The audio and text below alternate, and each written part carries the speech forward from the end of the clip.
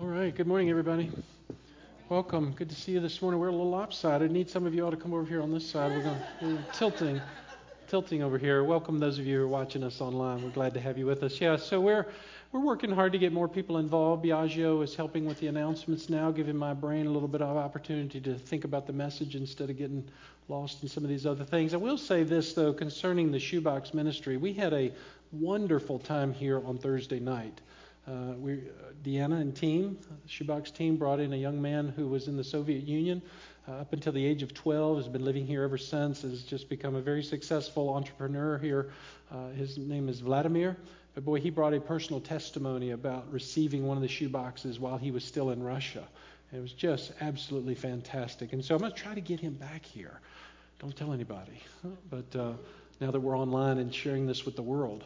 But I'd love to get him back here so you could hear him on a Sunday morning. It's just absolutely wonderful.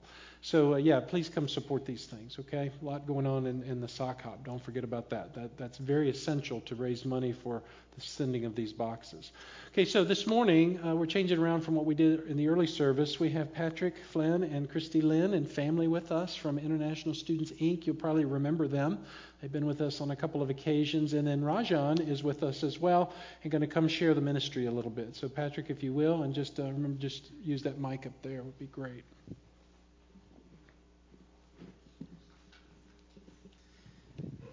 We have the privilege of sharing Christ's love with international students. And so these are students that are coming from other countries, from Turkey, from India, Bangladesh, all over the world. And they're coming to study right here in Charlottesville at UVA. They may be undergrads, they may be working on their PhD, or some of them may be professors at home, and they're coming to study here. And this fits very well with the instructions the Lord gave to us before He left, the Great Commission, where He said, "All authority in heaven and earth has been given to me. Therefore, go and make disciples of all nations, baptizing them and teaching them to obey everything I've commanded." Now, this is a big calling. Matthew Henry, when he paraphrased this, he said, "Do your best to make the nations Christian nations." So why does this fit so well with international students? These guys are not only coming from wealthy, influential families to be able to get here, but they are the top academically, and when they leave Charlottesville, they go on to become leaders, reaching their nations. And if we can share the love of Christ with them, it is the beginning point for discipling these nations. So I want you to meet a couple of these students. We're going to share a video. These are students who are looking back on their time and talking about how the love of Christian volunteers reaching into their lives has made a big difference. All these experiences really helped me not to feel really homesick and adjust to the life better here. And what is more important is that we could learn from each other about the different perspectives. So during my Bible study session with Anne, she shared me about how to handle the relationship among family members based on Bible. And also I share with her about my takeaways regarding why China is developing so fast and how I want to seize all the opportunities there. Most international students tell us that they don't feel connected and they like to have closer relationships with local American people. And that's something we can do something about. So to me, this experience has definitely been extremely valuable, and it's very heartwarming. And I know it's almost unimaginable to think that you can meet someone in a foreign country that would treat you like one of their family members, and it almost seems too good to be true, but that's what happened to me, and I have been extremely grateful. That was the one thing I really enjoyed, was the afternoon that Shichun and I spent together. And I was speaking of the Bible, speaking of the Christian faith in a very, very basic way, because they had no idea what Christianity was. And so for me, that was one of my favorite experiences, was having the opportunity to articulate Christian faith to someone who had no background for the concept of Christianity. So it really helped them. One of the things we did was we actually bought them a Chinese translation of C.S. Lewis's book, Mere Christianity, which I think was really, really helpful and allowed them to engage more fully. And then one of the things that we invited them to was to our small group that met Tuesday night, a group of couples at Trinity.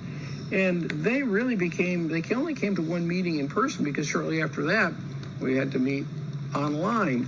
And they were been very faithful, and it was really an opportunity for them to see, a very practical and practical application and personal application of the Christian faith. So in conclusion, we have had a very good experience, and we can imagine staying lifelong friends with the folks we've learned to know through this program. So I would encourage you, if you're considering this, to step out and say yes. Many international students and scholars will be arriving this August. Friendship Partner volunteers contact their students about once a week and get together either virtually or in person about once a month. Volunteers and their international students, they share together about life and culture and faith. This outreach often results in changed lives and sometimes even lifelong friendships. Many international students enjoy observing a worship service with their friendship partners and sometimes become regular attenders as God begins to work in their lives. So would you consider befriending one of these students and sharing Jesus' love with them this fall? If you are interested in becoming a friendship partner, the first step is to attend an orientation meeting. As you contemplate getting involved in befriending an international student, let me just encourage you to start praying today for the student that you're going to potentially be matched with. Prayer is so key because it breaks down barriers, it breaks down fear.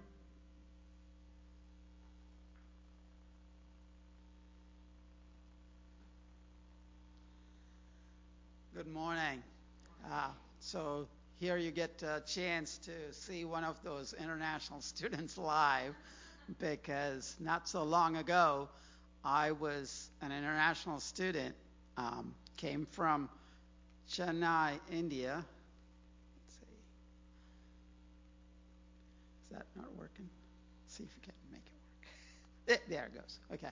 So I came from Chennai, India, and studied in Ames, Iowa, and then transferred to Clemson, South Carolina, and I've been working in Virginia for the last 30 years. So just a little bit of my spiritual journey. And before that, I came like one of these students who we greeted in August at UVA. I came with a single suitcase from India, and God has been very faithful in how He has scripted my story over the years, and He's still scripting them, and He's scripting your story too. So make a note of that. So my spiritual journey started with a very sick childhood. I was so sick with asthma that every month I would spend 2 or 3 days out of commission, not able to breathe. And so I was, hopeless. I said I didn't want to live anymore. What is the purpose when I know for sure every 2 or 3 days I'm going to be sick? I can't play games or whatever. And so I was very, hopeless, and saw the pain in my parents' face and decided that it wasn't good for me, and I questioned God a lot. But God in His mercy continued to show me favor, and so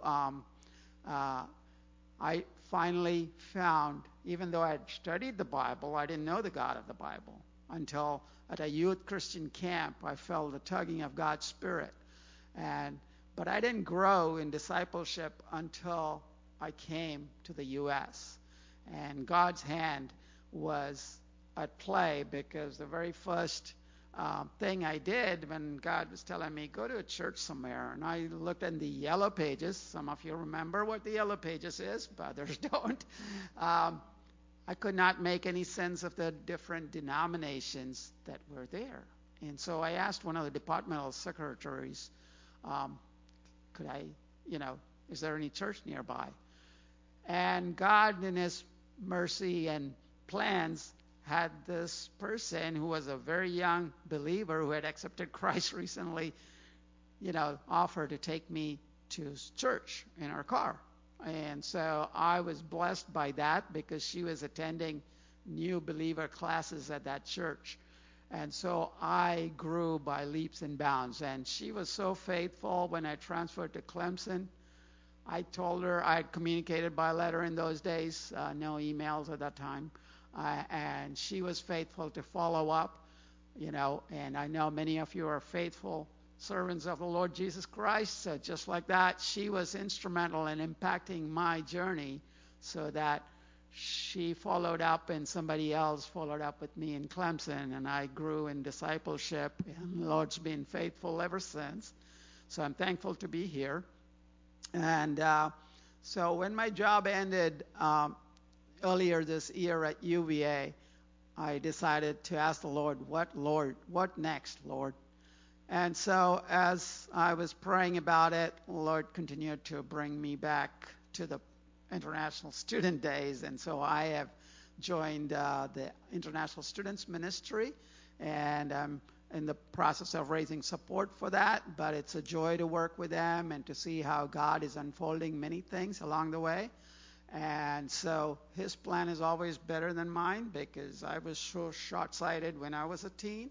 And thank God that he continued to have his way in me. And so I'm grateful. So I would like to say thank you. This is a picture from one of the events that we had recently with the international students at UVA. That lady is from Cameroon, teaching some Cameroonian-style dance to the rest of us. And grateful for how God continues to show that all the nations will bring him glory. And Psalm 86:9 says, all the nations you have made will come and worship before you, O Lord. They will bring glory to your name. And we all have a part in it. So let me just say a small prayer and then. Lord, thank you that you have amazing plans for each one of us. Lord, you have weaved events and circumstances to fit your amazing plan. Thank you, Lord, for each one here.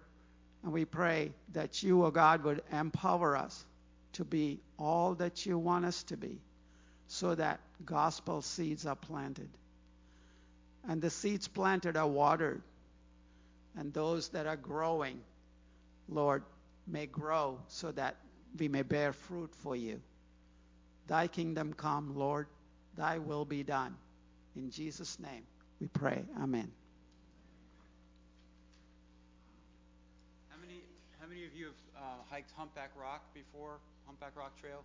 So this Saturday we have over 82 international students registered to hike Humpback Rock with us.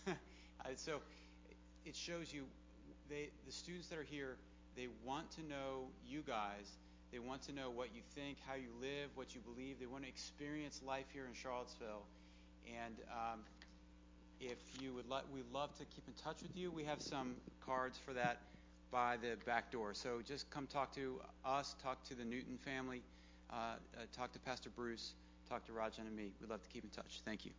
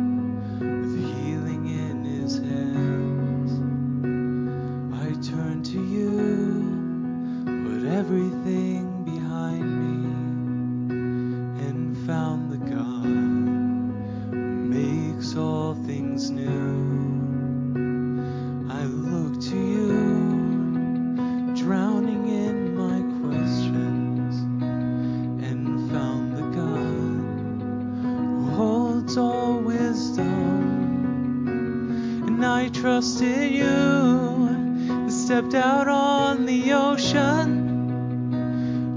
calm my hand among the waves, 'cause you're the God of all my days.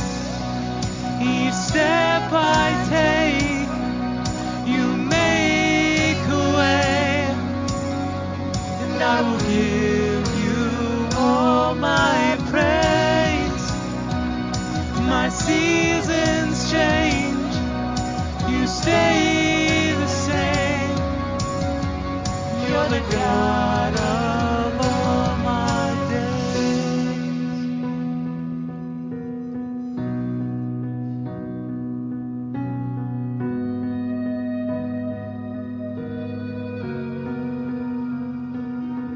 Ran for you, wandered in the shadows, and found a God who relentlessly pursues. I hid from you, haunted by my failure, and found a God whose grace still covers me. I fell on you when I was at my weakest, and found the God, the lifter of my head. And I've worshipped you, felt you right beside me. You're the reason that I sing, 'cause you're the God of all my days. Each step I take, you make a way, and I will give you all my praise. My seasons change, you stay the same. You're the God of all my days.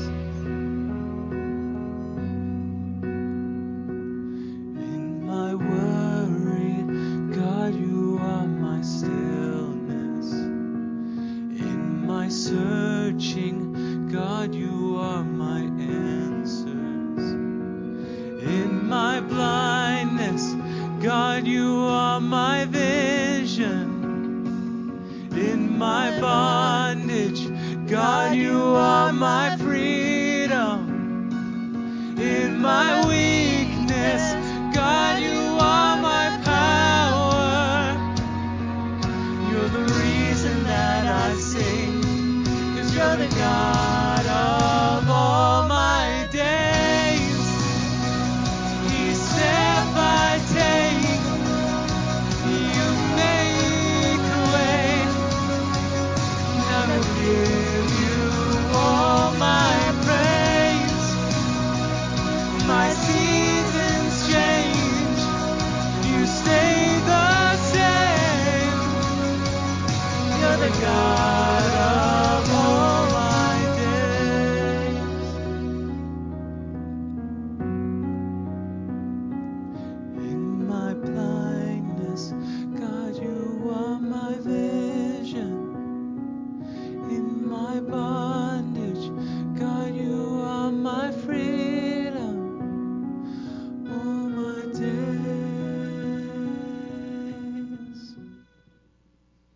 Amen.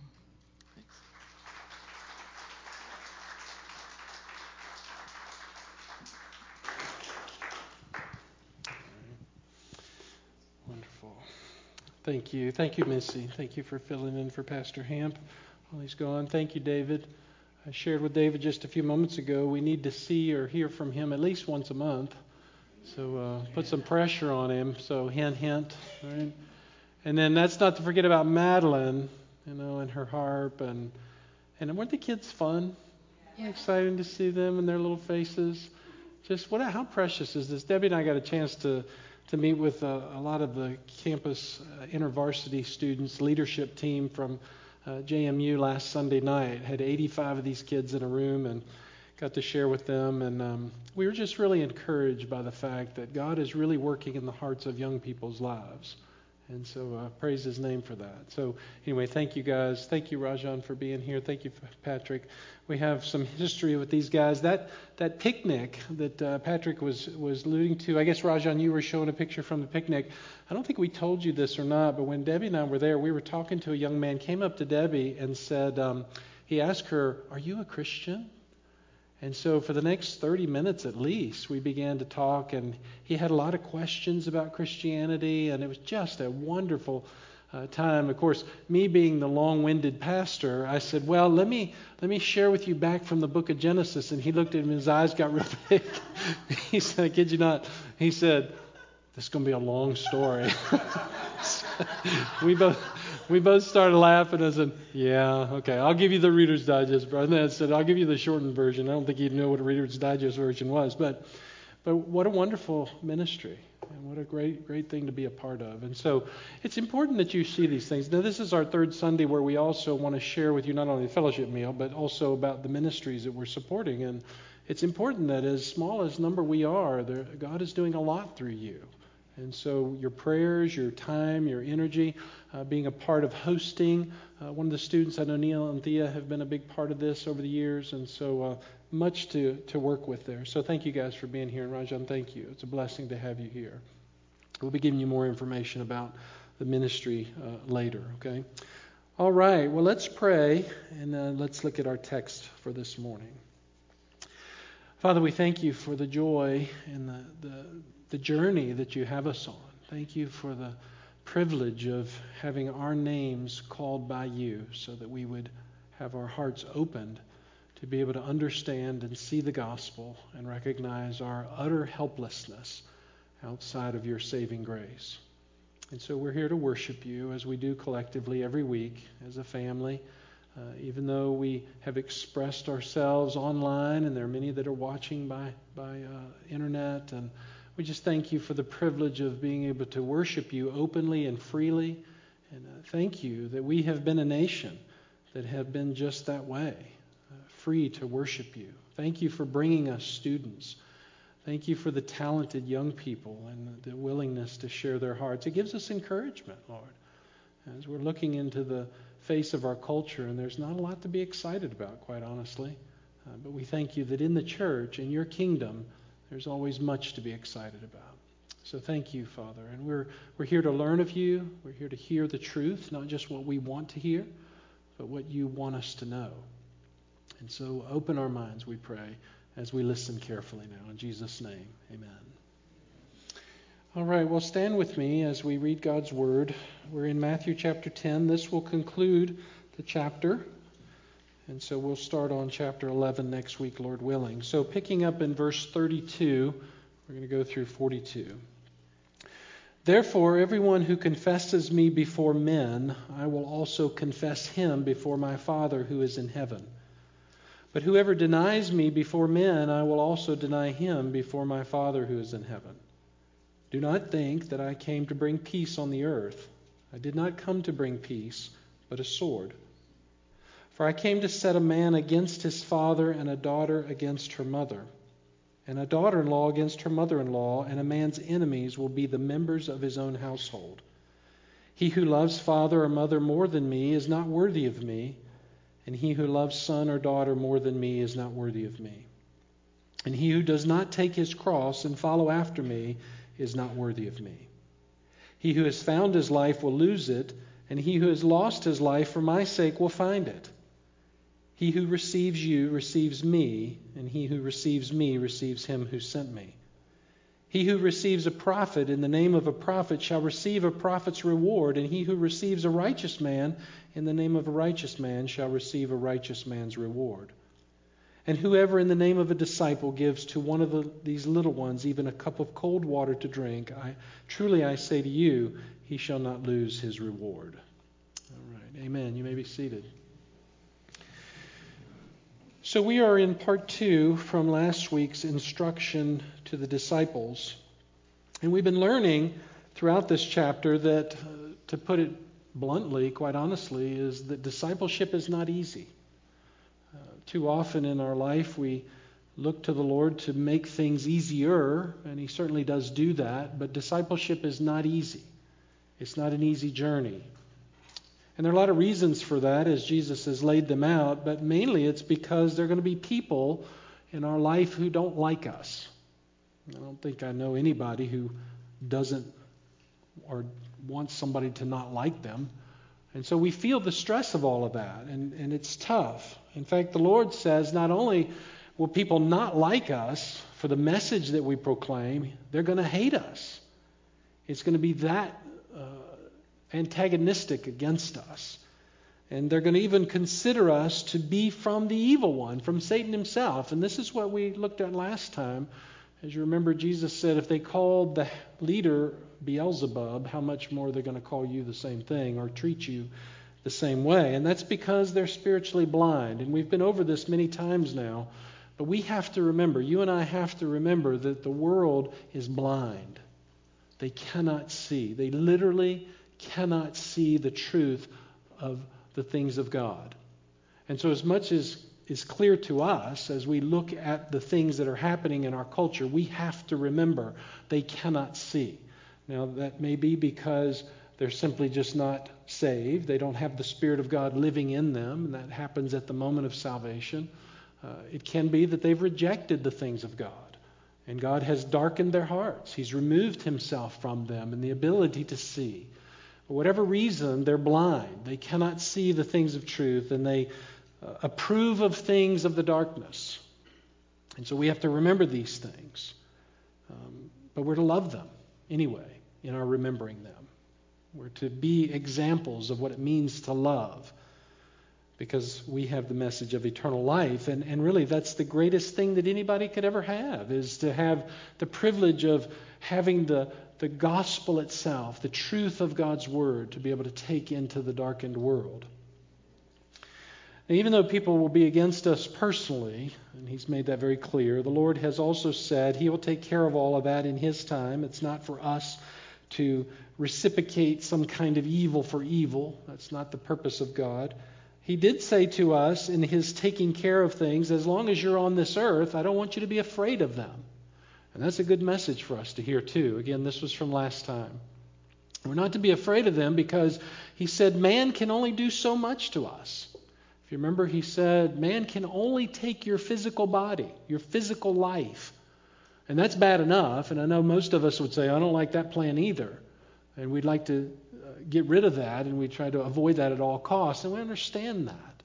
But the Lord says the bottom line is that's all man can do to you. He cannot take your soul, but I can. And so Jesus said last time, remember, if you're going to fear someone, fear God, because he can not only take your physical life, but he can also cast your soul into hell. And if you remember, we dissected that a little bit and said some people would say, well, destruction means that I just won't live anymore. I'll cease to exist. And a lot of people believe that, but that's not what God is saying. That's not the wording there.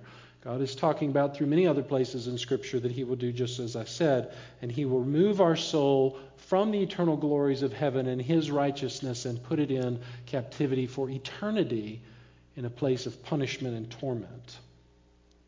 And so we are really to have pity and compassion on even the people that persecute us. We're to love them and do good because we belong to God. Now, that was from last time. And so as the chapter now concludes, as we just read, you hear more instruction, 3 predominantly, and then we'll be done with this. So number 1, here it is for today. This comes from verses 32 and 33.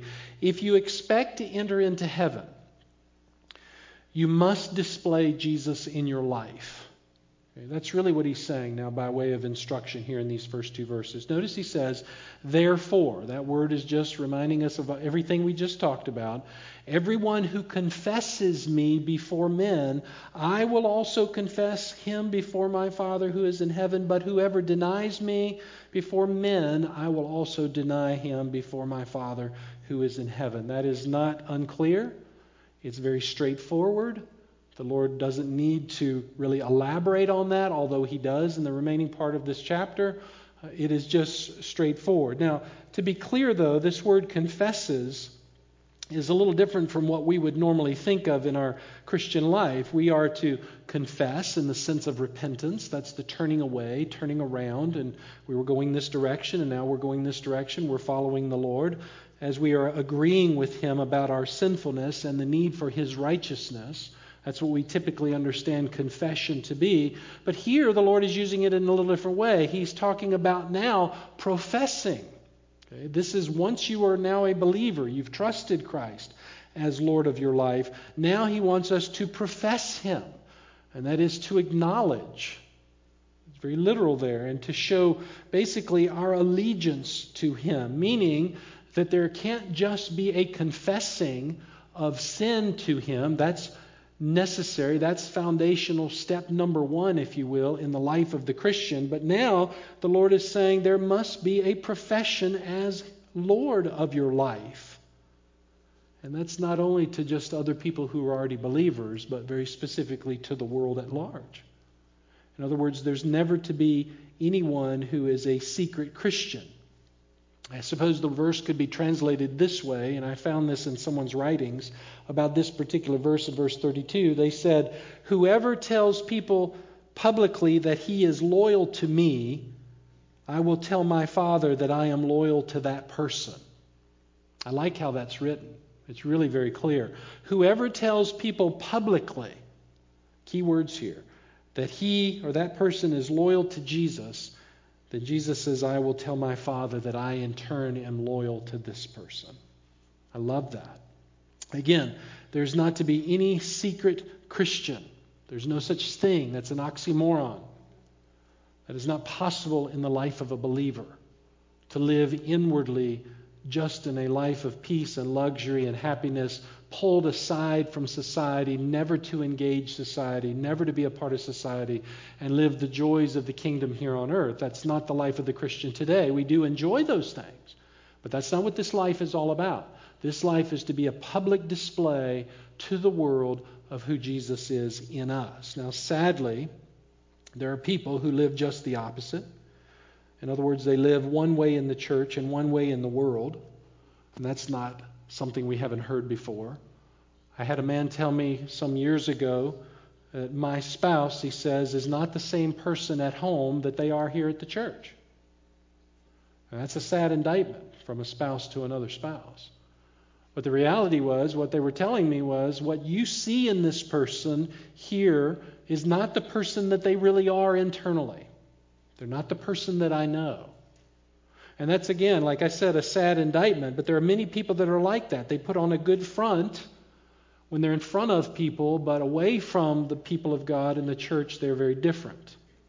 And so the point the Lord is making here, I believe, as I listen to this, is that people can profess Jesus with their mouth all day long, but they are not to live some way as they reject him in their living, or just the opposite. They can show good works outwardly, but their heart may be far from him. Jesus says that's not going to work.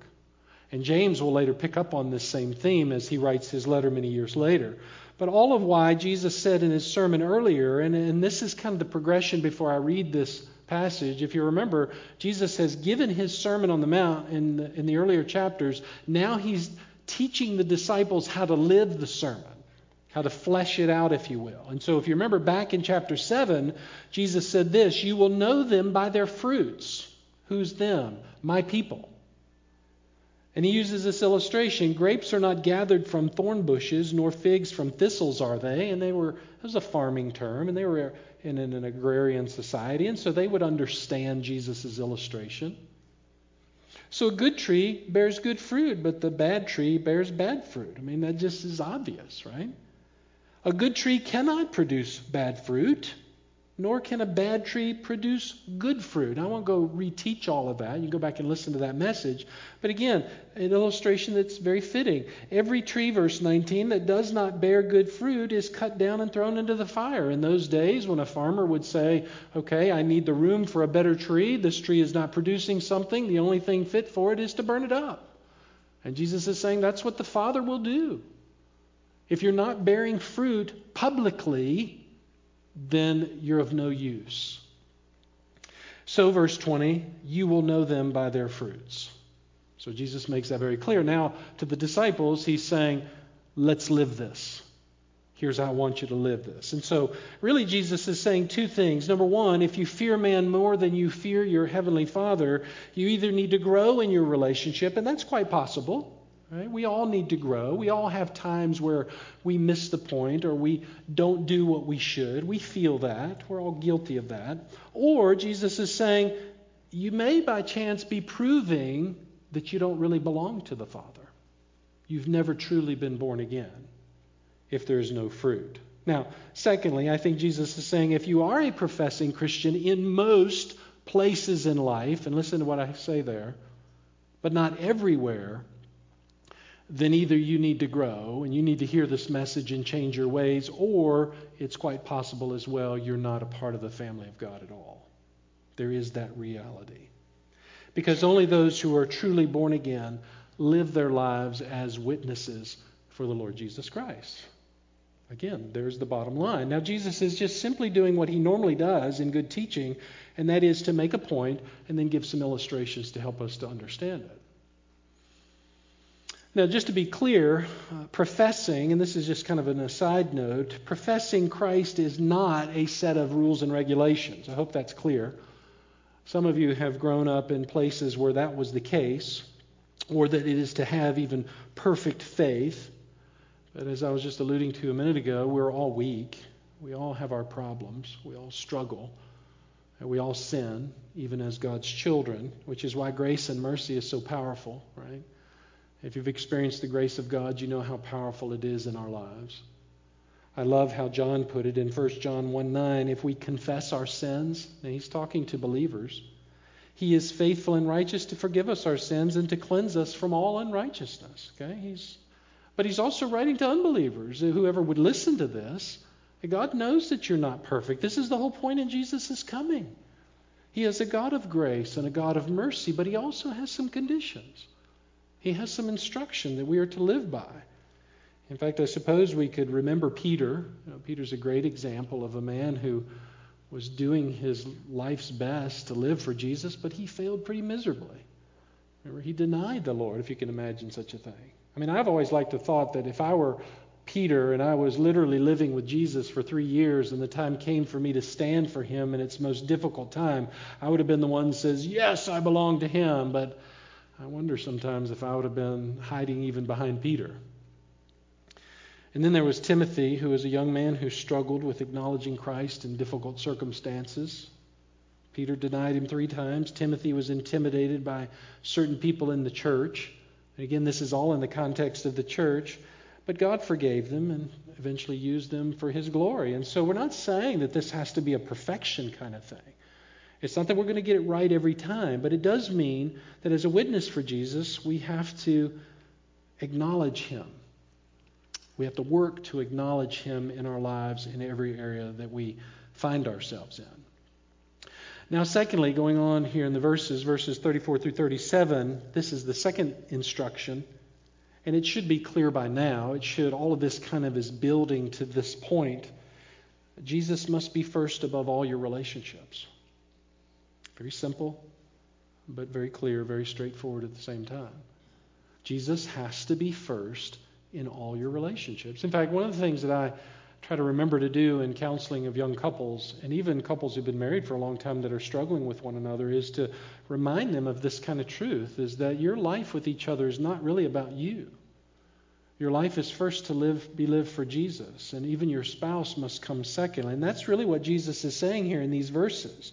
Do not think that I came to bring peace on the earth. I came to do just the opposite, to bring a sword. And then he gives us this illustration in verse 35 that we read. I came to set even the closest of relationships at odds with each other. And even in verse 37, very clearly saying, he who loves your father or your mother more than me is not worthy of me. That is a tough statement. That is a very challenging statement. And then son or daughter. How many moms or dads have wept because they love their children, and then when their children are living lives of error spiritually and not felt the weight of that, only to be reminded that, wait a minute, God loves them even further and more deeply than we could ever hope to. So our priority is to be for God and not so much for the people even we love. Some people would say that that statement is such a contradiction about everything that Jesus should be, the statement about loving him and he didn't come to bring peace. Because the world looks at Jesus now, and many people are professing Jesus as as God, but the God that they want is the God who is to give them everything. Right? He's the God of peace. He's the God of love. And so my life should get easier. But Jesus never promised that. In fact, he said numerous times over, life is going to get more challenging, and this is just a good example of that. It is true that he is the Prince of Peace. Isaiah 9:6 says that very, very clearly when it's defining who he will be as Isaiah prophesies him. But he's not the Prince of Peace who's come to make life everything that you and I want it to be. That was not his purpose in coming. That's reserved for us in the next life. And we'll talk more about that in just a second as we get into the prophecy that he's quoting from. In these verses, Jesus is saying, I came to bring you peace, but not the kind of peace that you're looking for. In fact, going back now into what he's talking about very specifically in context, Jesus is saying, I did come to bring peace, but to Israel primarily. And don't get lost in this. If you follow Scripture, you'll understand this carefully. Jesus made his covenant with the nation of Israel. They were his chosen people. And he came to bring them peace, but guess what? They rejected him. And when they rejected him as the Messiah, they couldn't receive the peace that he wanted to bring them at that moment. And so he turned to the Gentiles, set Israel aside for a time, except for those whom he had chosen out of Israel to be the remnant that Paul talks about in other places of Scripture. But he set them aside for a time, and he created the church, where you and I can receive the blessings of God and have this eternal life given to us. Which means that if Israel had accepted Jesus when he first came, originally, think about it, the Prince of Peace was here. The Messiah had come. He had come to establish the kingdom in the hearts of men and women, but they rejected him. If the people of Israel had accepted Jesus at the time, he would have ushered in the kingdom right then. But they didn't.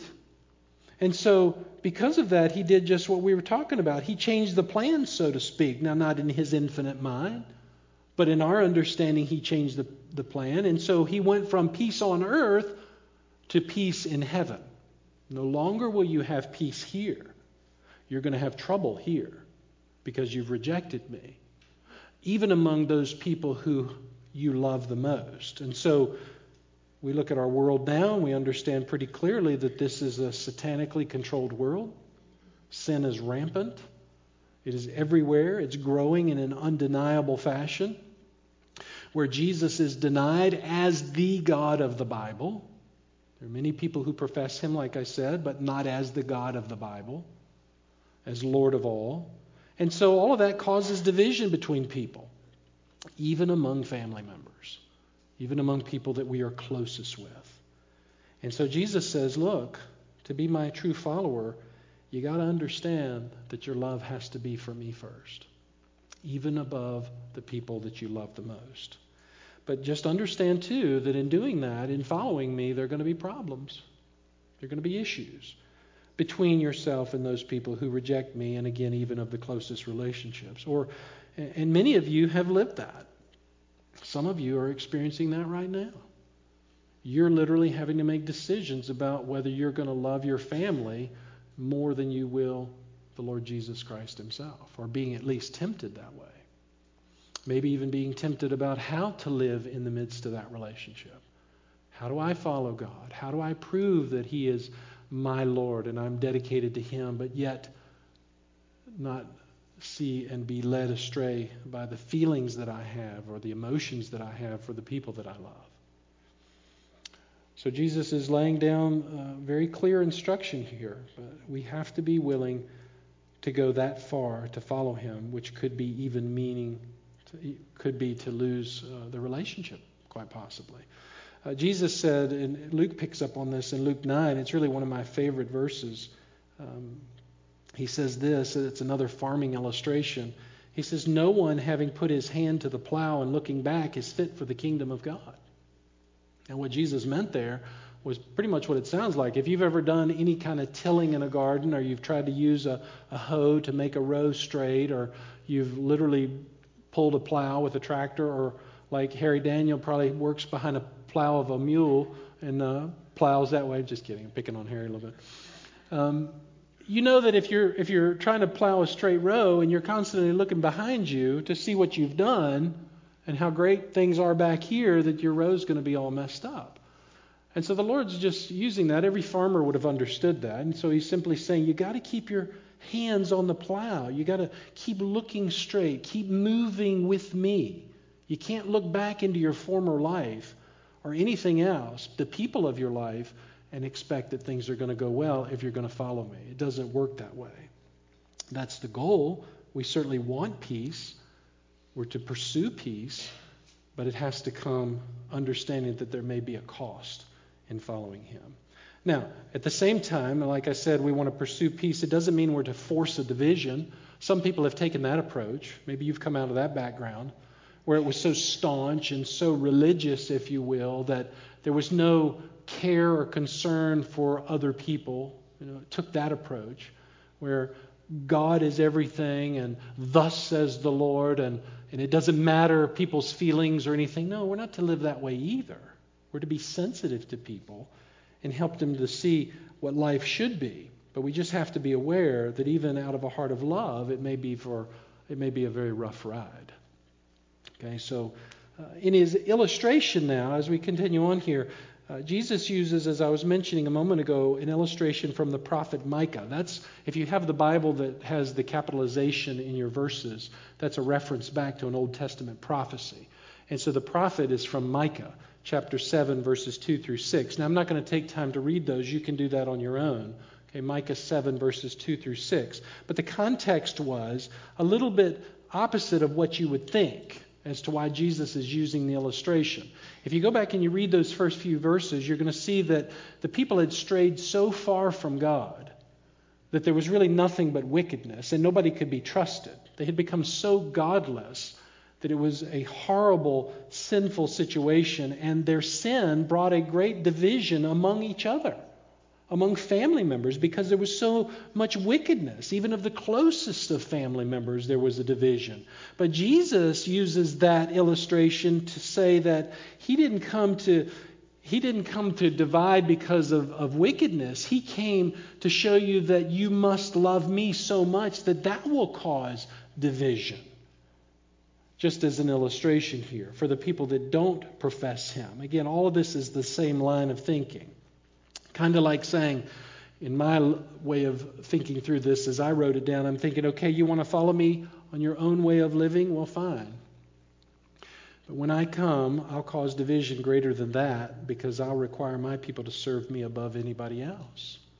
And so as much as the people were wicked in following their own heart's desires, the Lord says, okay, I'm going to bring division. But the division is going to be because people do love me and they want to follow me, not because they're involved in sin. And so it's just a twisting of the use of the prophecy there that Jesus is making his point. But again, it doesn't have to be that way, because Jesus really did come to bring us peace. That was his whole purpose, to rescue us from the sin that we're in. And he came to give us the right kind of relationships, the relationships that we really want. He really did come for that purpose. He even came to help us with our troubles. And the Bible is full of that. Jesus clearly shows that in his ministry. But he's simply saying all of that is conditional. His help is conditional on our willingness to surrender ourselves to him and to serve him. There is a two-way street here. And we're to replace our own interests and potentially, and I say this carefully, but just because this is what the Lord is saying, potentially even the very people we love the most, if it means we are to follow him.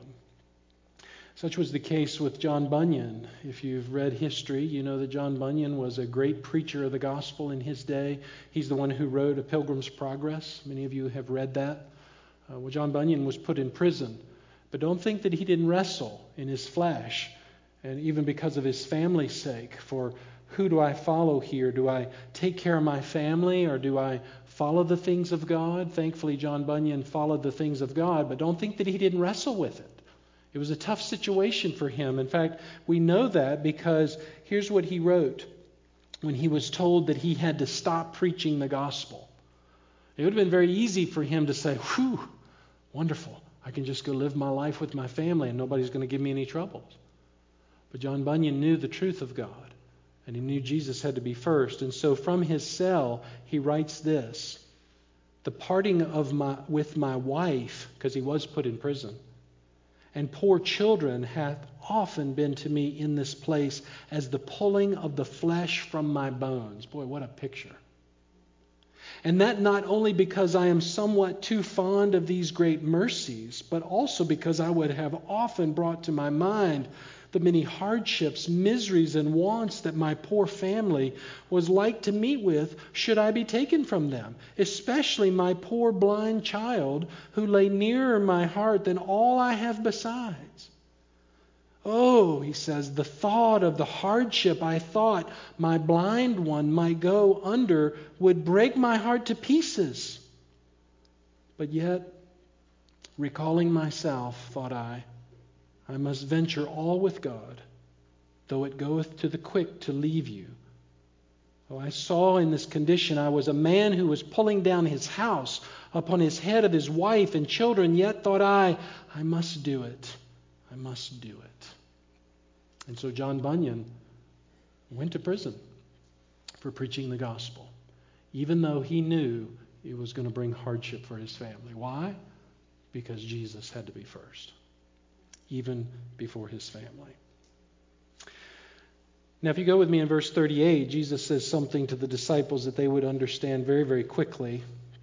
He says, "He who does not take his cross and follow after me is not worthy of me." Well, what we don't know, but history tells us, is that just a few years before Jesus' own crucifixion, there was a band of zealots, those people that like Peter was involved with. I don't know if it was this same group or not, but there was a band of zealots who gathered to fight the Roman occupation in the region of Galilee.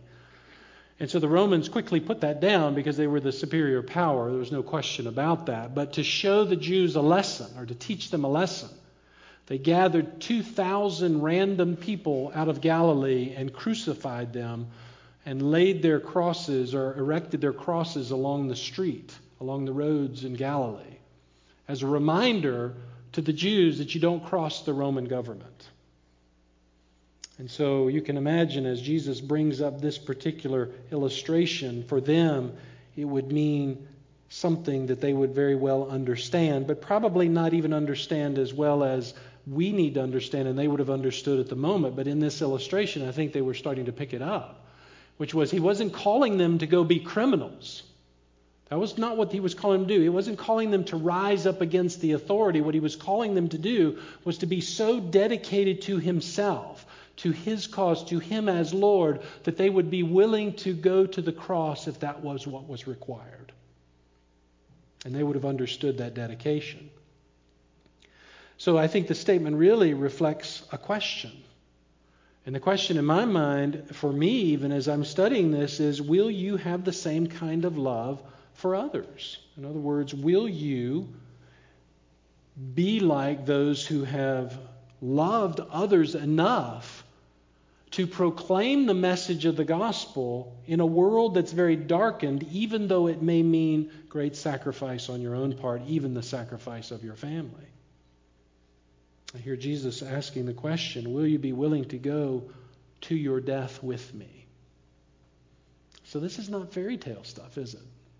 I mean, this is real life situation. This is not just the reality TV that we watch of somebody else's life.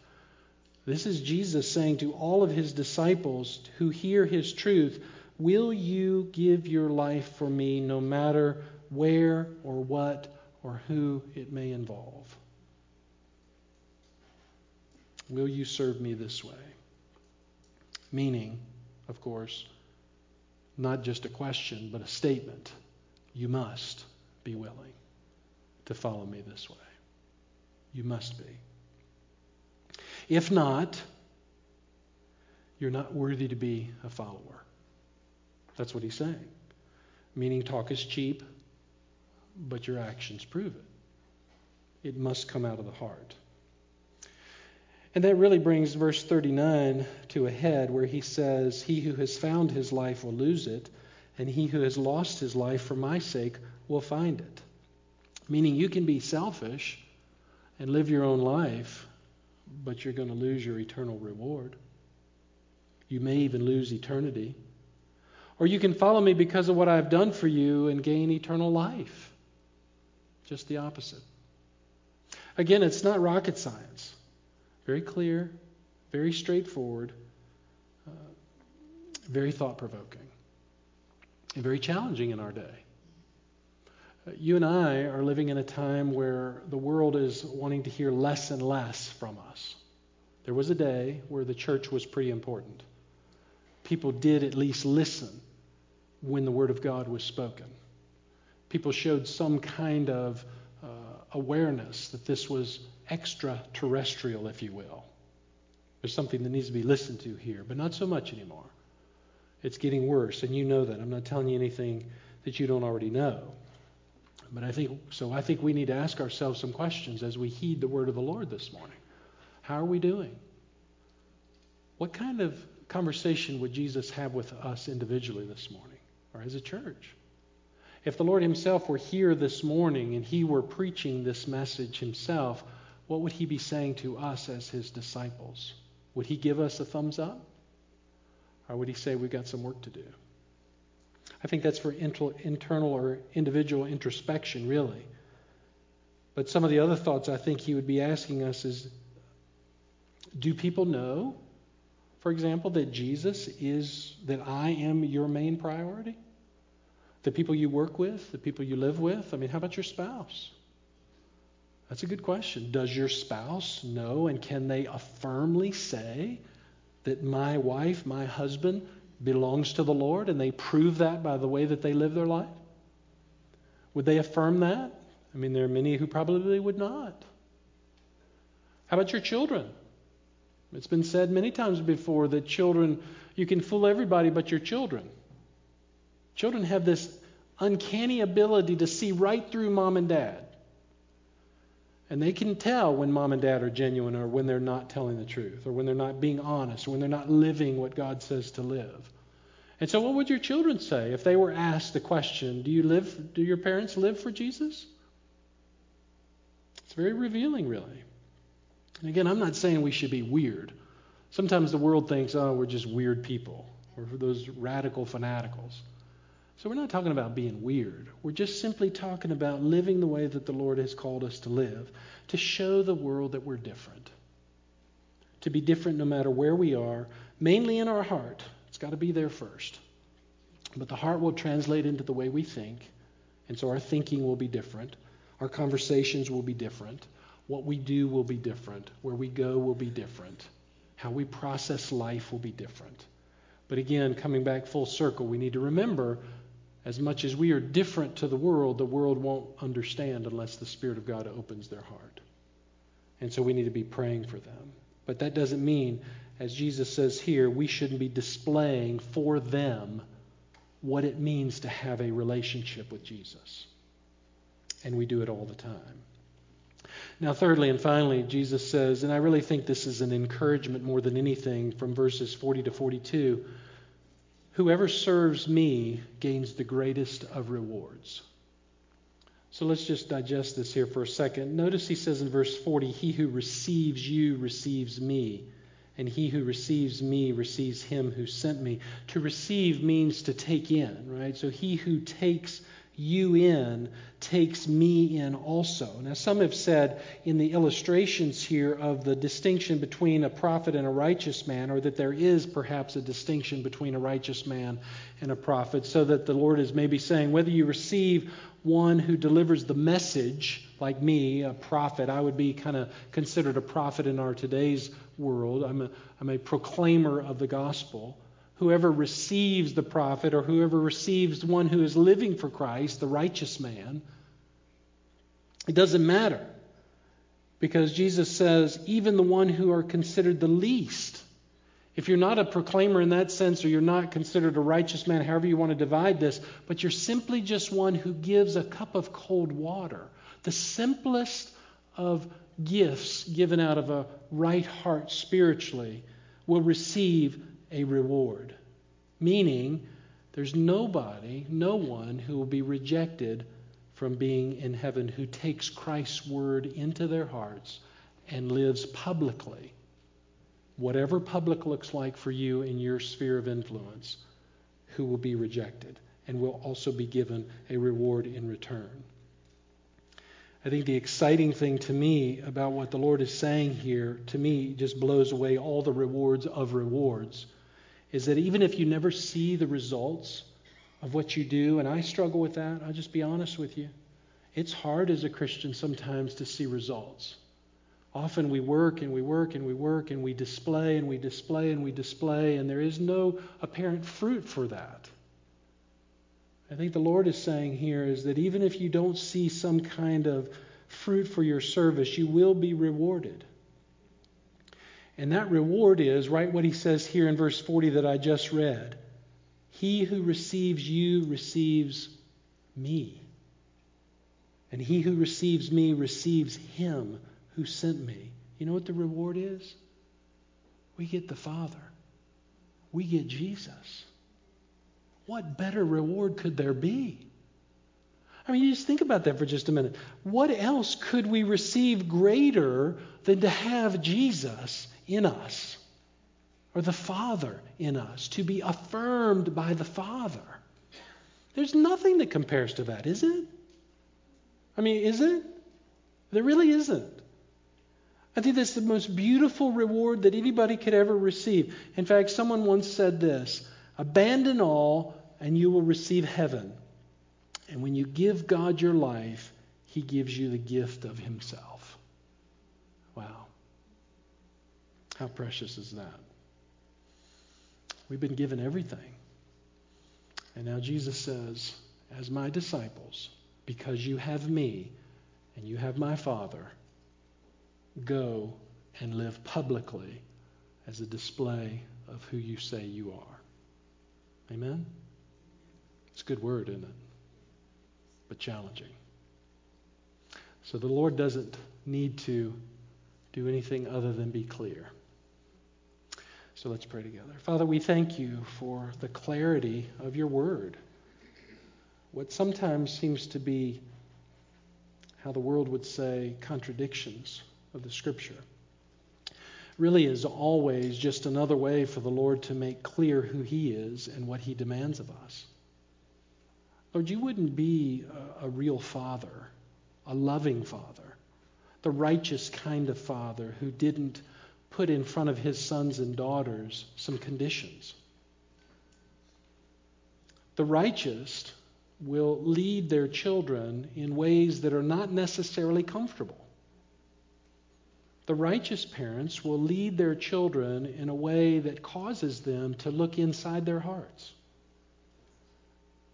and to examine what's really true and what's not. And they do that because they love their children and they want what's best. And Father, we see and hear your word this morning, and it's so easy for us to understand, if we're thinking properly, that the conditions that you place on us is not to just give us a bunch of warm fuzzies and go do whatever we want to do, but they're what's best for us, because it's the way we grow and the way we get to know you best. So thank you, Father, for not just giving us the lollipop every time we ask for it.